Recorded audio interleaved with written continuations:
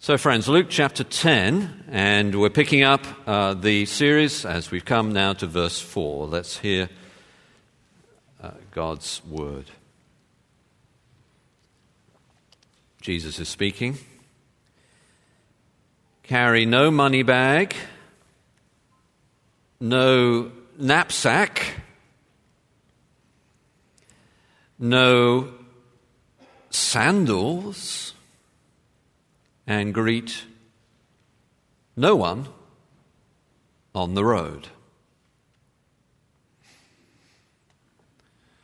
Roses are red, violets are blue, and this year, according to the National Retail Foundation, you are expected to spend $23.9 billion on Valentine's Day.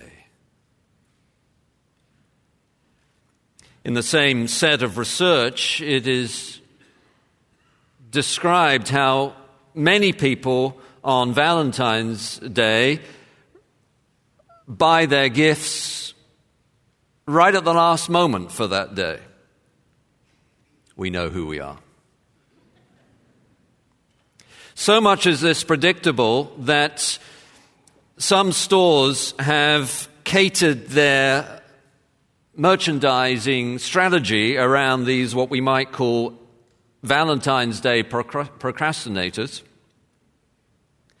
And in fact, one year some jewelers in Houston held what they called panic parties. They stayed open late into the evening for the hurrying last-minute shopper. Hurry.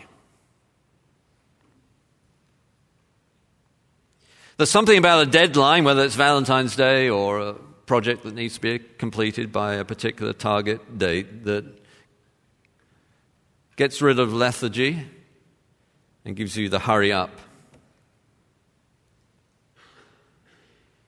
One time, the president of a successful company was asked what it took him to get to the very top, and he replied, the same thing that it took me to get started, a sense of urgency about getting things done. Hurry.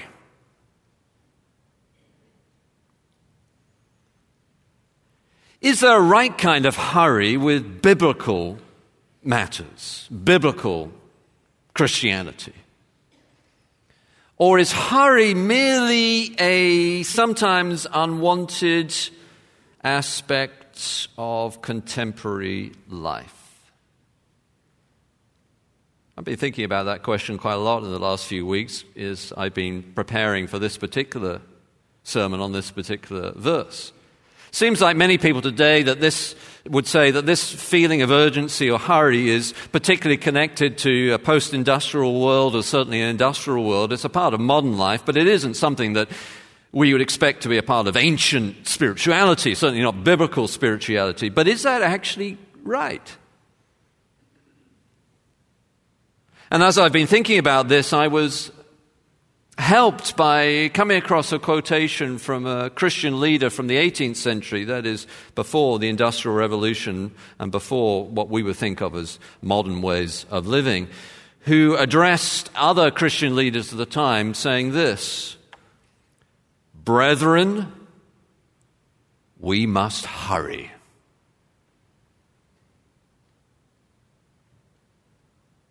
Will we hurry? We're in the midst of this series in Luke's Gospel, and the question we come to this morning is, will you hurry? Let's just remind ourselves of the context. As we see each week, it's important to fit each of these verses in the context of the story of the Gospel as a whole. And Luke's Gospel is telling a story about how Jesus is the fulfillment to the Old Testament promises, and he wants us to have certainty about that so that we might be saved. And then when we come to faith in Jesus, take that same message to all nations. And this particular section of Luke's Gospel is the second half, where Luke structures the story of Jesus around a series of conversations and encounters on the way as Jesus travels towards Jerusalem, and each of them have a particular theme. And the theme of this section is mission, hence our series on your mission, should you choose to accept it. We've seen that there are a number of questions that this teaching of Jesus in this section we're looking at asks us: will you follow? Will you go? Will you pray? Will you be brave? And then this morning, will you hurry? Which is what we're looking at today. And each of these, as we remind ourselves of the context, need to be put into a harmonious balance so that the radical call of Jesus, which is here, is heard within the context of the teaching of this chapter and the context of the Gospel of Luke, and of course the context overall of the Bible. Hence we remind ourselves of where we are in the story. This morning, will you hurry? We can look at it under 5 points.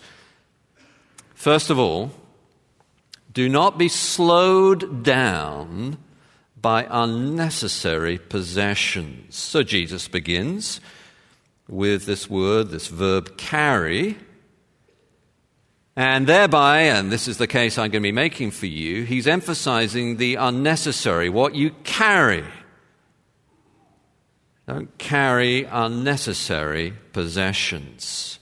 We need to look at this call of Jesus, which is radical, in the broader teaching of the Bible to make sure that we interpret it accurately without in any way dulling the call that Jesus has here for us.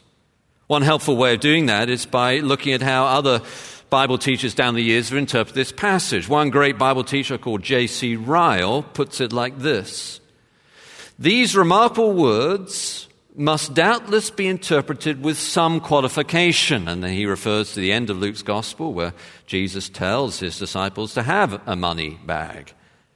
Or he also refers to the Apostle Paul and his tendency to greet. Clearly there's a right kind of greeting that the Bible teaches us. But then he carries on, even with, still after every deduction, this is J.C. Ryle, after every deduction and every qualification, there remains what he calls deep lesson beneath these words of Jesus, which ought not to be overlooked.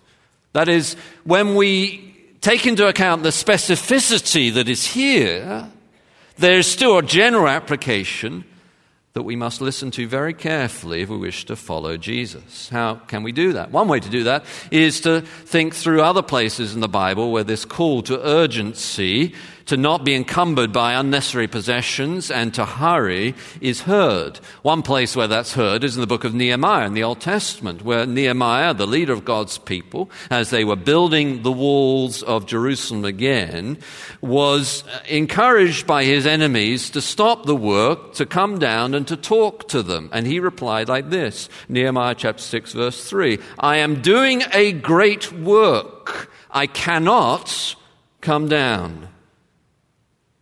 There's urgency. Hurry. What we notice about this, one commentator put it like this, is that strikingly, Jesus' teaching here in this verse is all in the negative.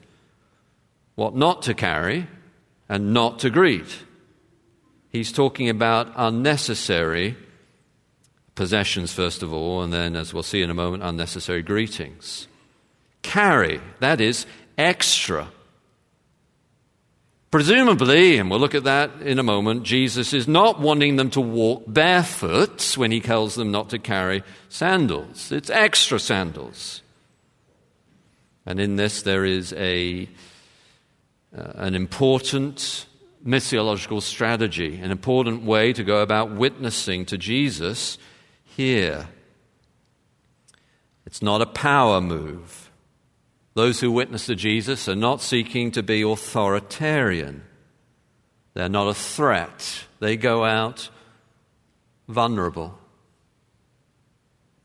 Scholars tell me that the radical Jewish sect at the time, called the Essenes, could expect to be cared for when they were traveling, and they carried nothing with them. Jesus is similarly, in this particular context, that then needs a general application that we're seeking to make right for us today, needs to be heard.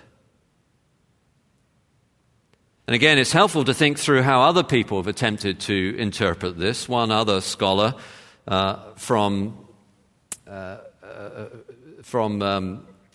yesterday from some years back put it like this: you cannot but admire the orders of begging, what he called the mendicant orders, that is, monks who take up a vow of poverty. He said, this man, you cannot but admire the orders of poverty. But, he carried on, experience has taught that a beggar's life can lead to beggars' vices and to beggars' problems. There must be balance within the teaching of Scripture as a whole. He carried on, that said, this is why it also needs to be heard, that said, the mission work of the church ever prospered in proportion as this spirit pervaded in it. There is a radical call here that needs to be heard in balance. How do we apply it today? Well, in my view, Jesus, by this verb carry, is telling us to not be slowed down first by unnecessary possessions. What does that mean? Well, second, adopt a biblical view of money. Jesus says, carry no money bag. Now, we know that elsewhere in the Bible there are people who are wealthy that are commended for their righteousness. Abraham, of course, was a wealthy man. And we know that in the end of Luke's gospel, Jesus specifically tells them to have a money bag. So there's a specific context here, but it does have a general application. How can we make that general application?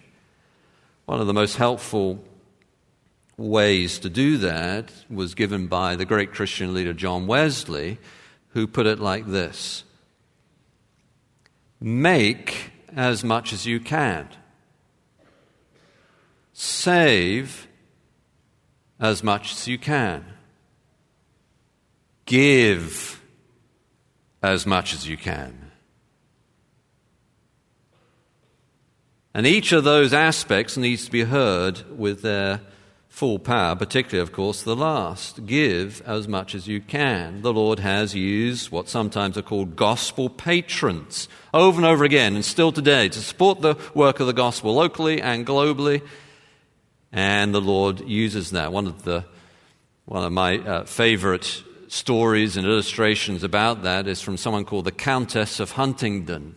She was a very wealthy woman, an aristocrat, and she used her money to support the work of the gospel of John Wesley and George Whitefield and the many other revivalists and evangelical gospel. By evangelical, I simply mean gospel, not talking about cultural matters, gospel preachers at the time. In those days, church planting was really impossible to do because the Church of England, in its wisdom, had decided that it was not allowed. But there was a legal loophole that the Countess of Huntingdon employed. While you could not put up a church wherever you wanted in the United Kingdom at the time, if you were an aristocrat, which the Countess of Huntingdon obviously was, you could buy land or you could put a chapel on your land as an aristocrat. So what the Countess of Huntingdon did, she went up buying land all over the country and putting up chapels on it for George Whitefield and John Wesley. It was a general application of this specific call to use our money wisely. She gave as much as she could. I'm sure she wasn't perfect in every way. Of course, she was a sinner like you and I, but it is an illustration of the sort of thing that is being called to us, a generous lifestyle. That would be the biblical word for it, wouldn't it? Generosity. C.S. Lewis, in his various writings on this theme, put it like this. This would be my summary of how C.S. Lewis put it. If our giving does not mean we are denying ourselves some legitimate pleasure, then we're probably not giving enough. Give as much as we can. Adopt a biblical view of money. And then adopt a biblical view of stuff.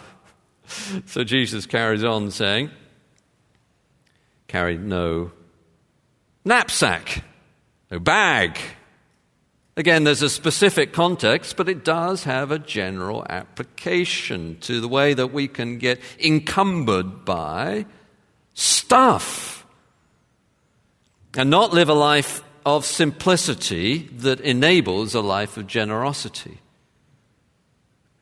Sometimes less is more. When I think of this text, in my mind, I'm reminded of a moment in my own personal life many years ago when I was 18. I went to boarding school, and as an 18-year-old, I was at the top of the hierarchy of that boarding school. It began at 13, and you graduated at 18, so I was thereby at the top. And I felt I was a strong young man. And I remember on the first day of school, the young boys, the 13-year-olds, would come to the school, and you would come with a huge trunk of stuff that you brought with you to the school. I remember one day when I was 18, a 13-year-old turned up with his mother, and he had not yet been through adolescence, so he was a 13-year-old and very, very thin.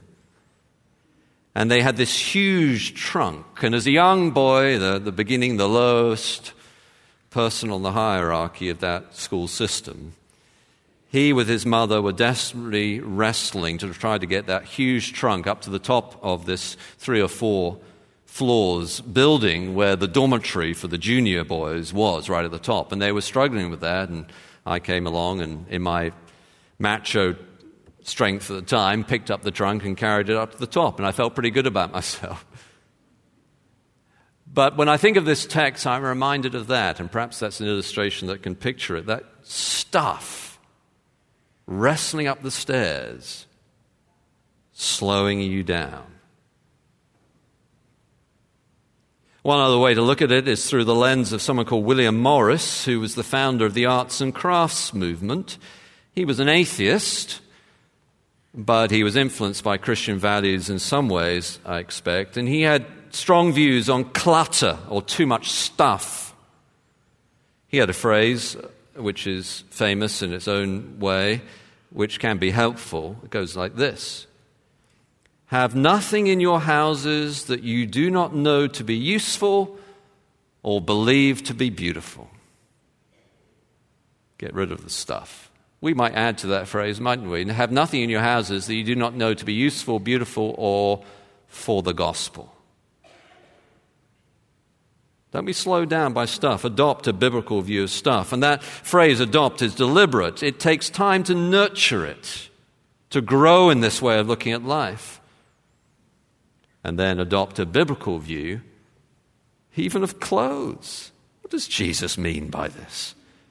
Carry no money bag, we've looked at that. Carry no knapsack, we've looked at that. Carry no sandals.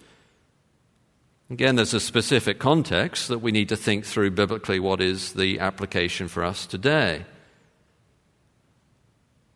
People have wrestled with that down through the years. One of the reasons why is in Mark chapter 6, verse 9, Jesus tells those he's sending out to wear sandals. So why is he here saying, carry no sandals? There are 2 possibilities of that. One is the one that I tend to hold, which is Jesus here is not saying don't wear shoes. He's not telling his followers to go barefoot. He's saying don't carry extra. And the word in Mark 6, verse 9 is for wearing shoes, whereas here it's for carrying them. So that could be what it means. Or some would say that actually the word here for sandals is a different word from the word in Mark chapter 6. The word in Mark chapter 6 is for more simple, basic kind of sandals, whereas the word here is a word that would be thought of as for more luxurious, fancier, more expensive kind of shoes. Don't take those, Jesus is saying. In either case, the point is the same, isn't it? We might think of John the Baptist's teaching in Luke chapter 3, verse 10, where he tells those who are listening to his preaching, those who have 2 cloaks are to share with him who has none. A biblical view, adopt a biblical view even of our clothes. That's why we have, one of the reasons why here as a church we support resale stores, because it's a way for us to not be encumbered with stuff and to reuse the things that we have for the benefit of others.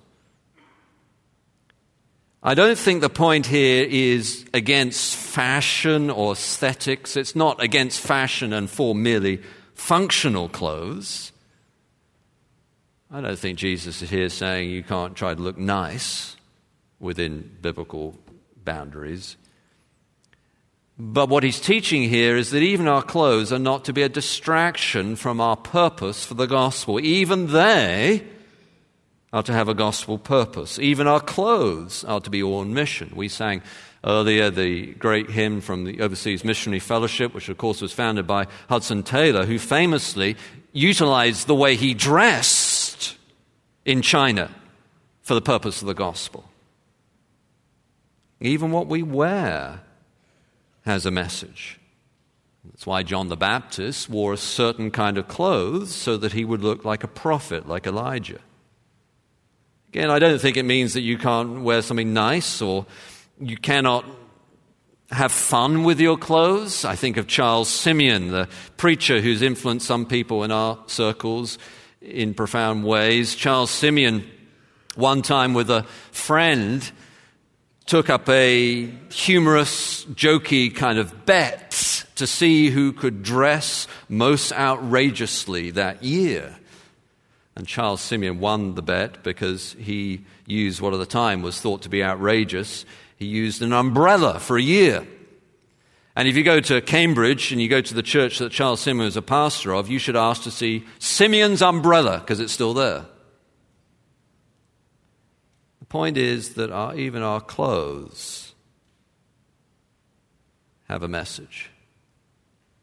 They say what we really believe. They're often the first thing that people encounter. As a church, actually, on the platform some years ago, we thought through quite carefully the sort of things we should be wearing because it is what people see and what they think about. Well, fifth and finally then, do not be slowed down by relational niceties. So Jesus says, greet no one on the road. Again, what is he saying here? I don't believe that Jesus is intending his followers to be rude or brash. Certainly elsewhere, greeting others is commended. The Apostle Paul has a lengthy series of greetings in Romans chapter 16. Greet this person, greet that person, greet the other person.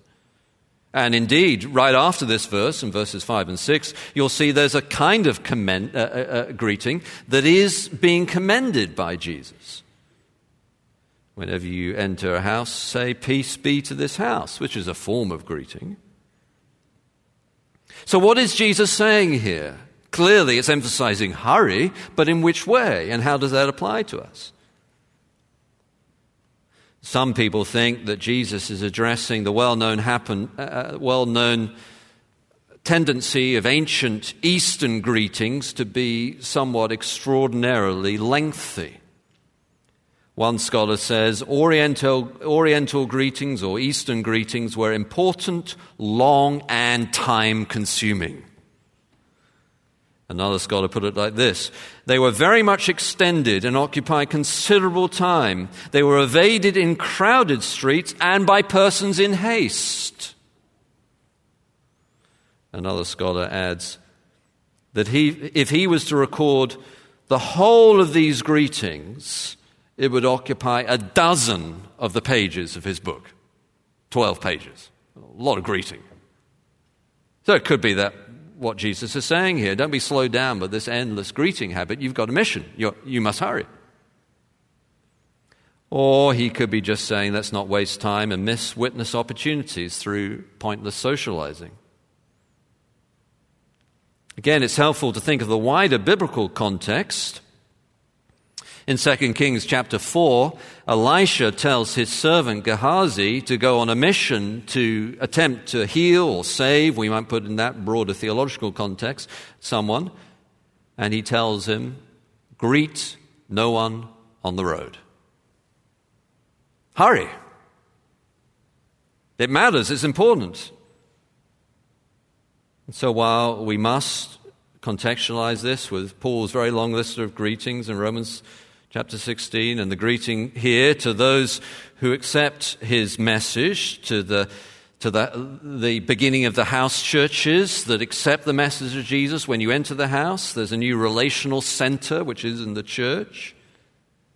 We also must hear that hanging out, socializing for no gospel purpose, for those who are on mission, is to be avoided. We also cannot look at this text, I think, without hearing Jesus' rebuke of the way that the religious elite seem to particularly gravitate to this kind of pointless greeting habits. Mark 12:38, he rebukes the Pharisees because they love the greetings in the marketplace, because it makes them feel good and important. Not to be like that if you're a pastor or missionary or Christian leader. Not that you're to be rude, but you're not to be orientated around looking good by people bowing and scraping before you and making you look important. In short, what Jesus here, I think, in context of the Bible is encouraging is a biblical view of family, a biblical view of friendships, and a biblical view of relationships. And we all have to have a certain kind of relational management, don't we, with our lives? All of us have so many different people that we know. It's impossible to be equally intimate with all of them relationally. And Jesus' model, as we look at how he dealt with his own relationships, there were the 3 who were very close to him. Then there was the 12 that he was discipling. And then there were the crowds, all for gospel purpose. Will we hurry? What does that mean? Don't be slowed down by unnecessary possessions. What does that mean? Adopt a biblical view of money, of stuff, and even of clothes. Don't be slowed down by relational niceties either. What does that mean? Adopt a biblical view of family, friendships, and relationships. Now listen, my friends, of course there can be a wrong kind of hurry. While serving as a West Virginia state trooper, Patricia Greenlee's son pulled over a woman for going 50 miles per hour over the speed limit. And after he wrote her a ticket, she asked him, "Don't you give out warnings?" To which he replied, "Yes, ma'am. They're all up and down the road. They say speed limit 55. There is a wrong kind of hurry. But for those of us on mission, hurry is required.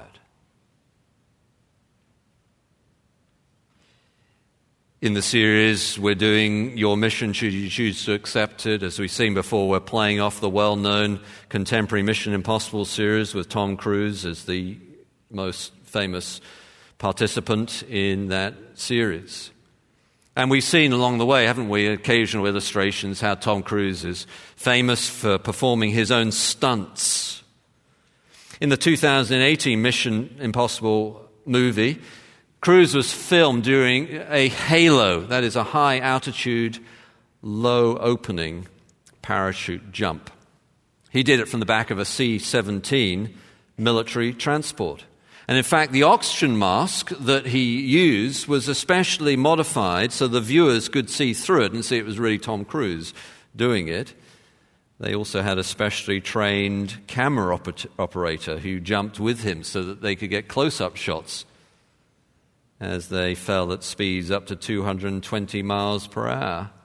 And to make sure they got the scene just right, Cruise jumped 106 times. Amazing. I can't get my mind around doing that. But I tell you one thing I do know for sure. In none of those 106 times was he carrying an extra bag.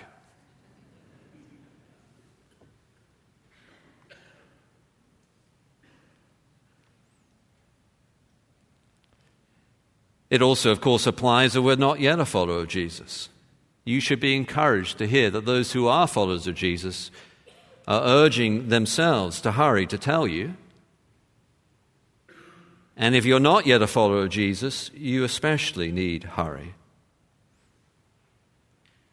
There's a gift to be opened.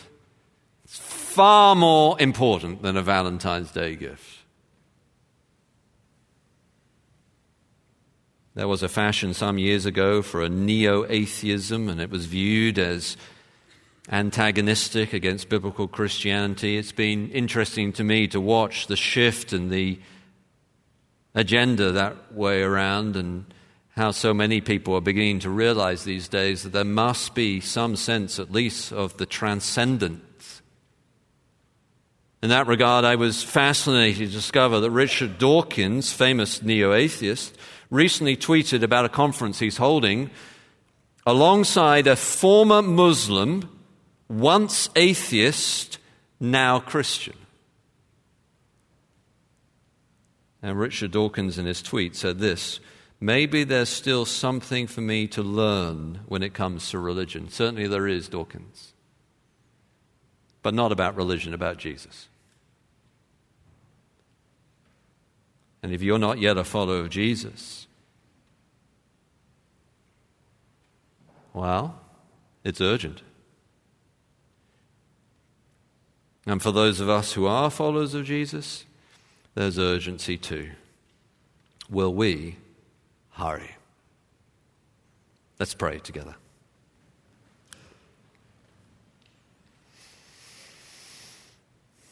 Our Father God, we thank you for this challenge. All of us need wisdom to know how to manage our time, our relationships, our stuff. Help us, Lord, increasingly to adopt a biblical view of money and relationships and the things. To have a kind of simplicity and a generosity. And all of that with urgency.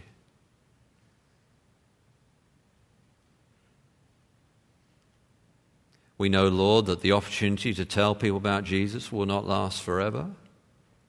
And we know, Lord, that the opportunity to come to Jesus will not last forever. We thank you, Lord, that you are kind enough to urge us to hurry. We pray, Lord, that you will grant us the wisdom to do so in a way that fits with a biblical, harmonious, beautiful balance, but also to do so with, yes, urgency.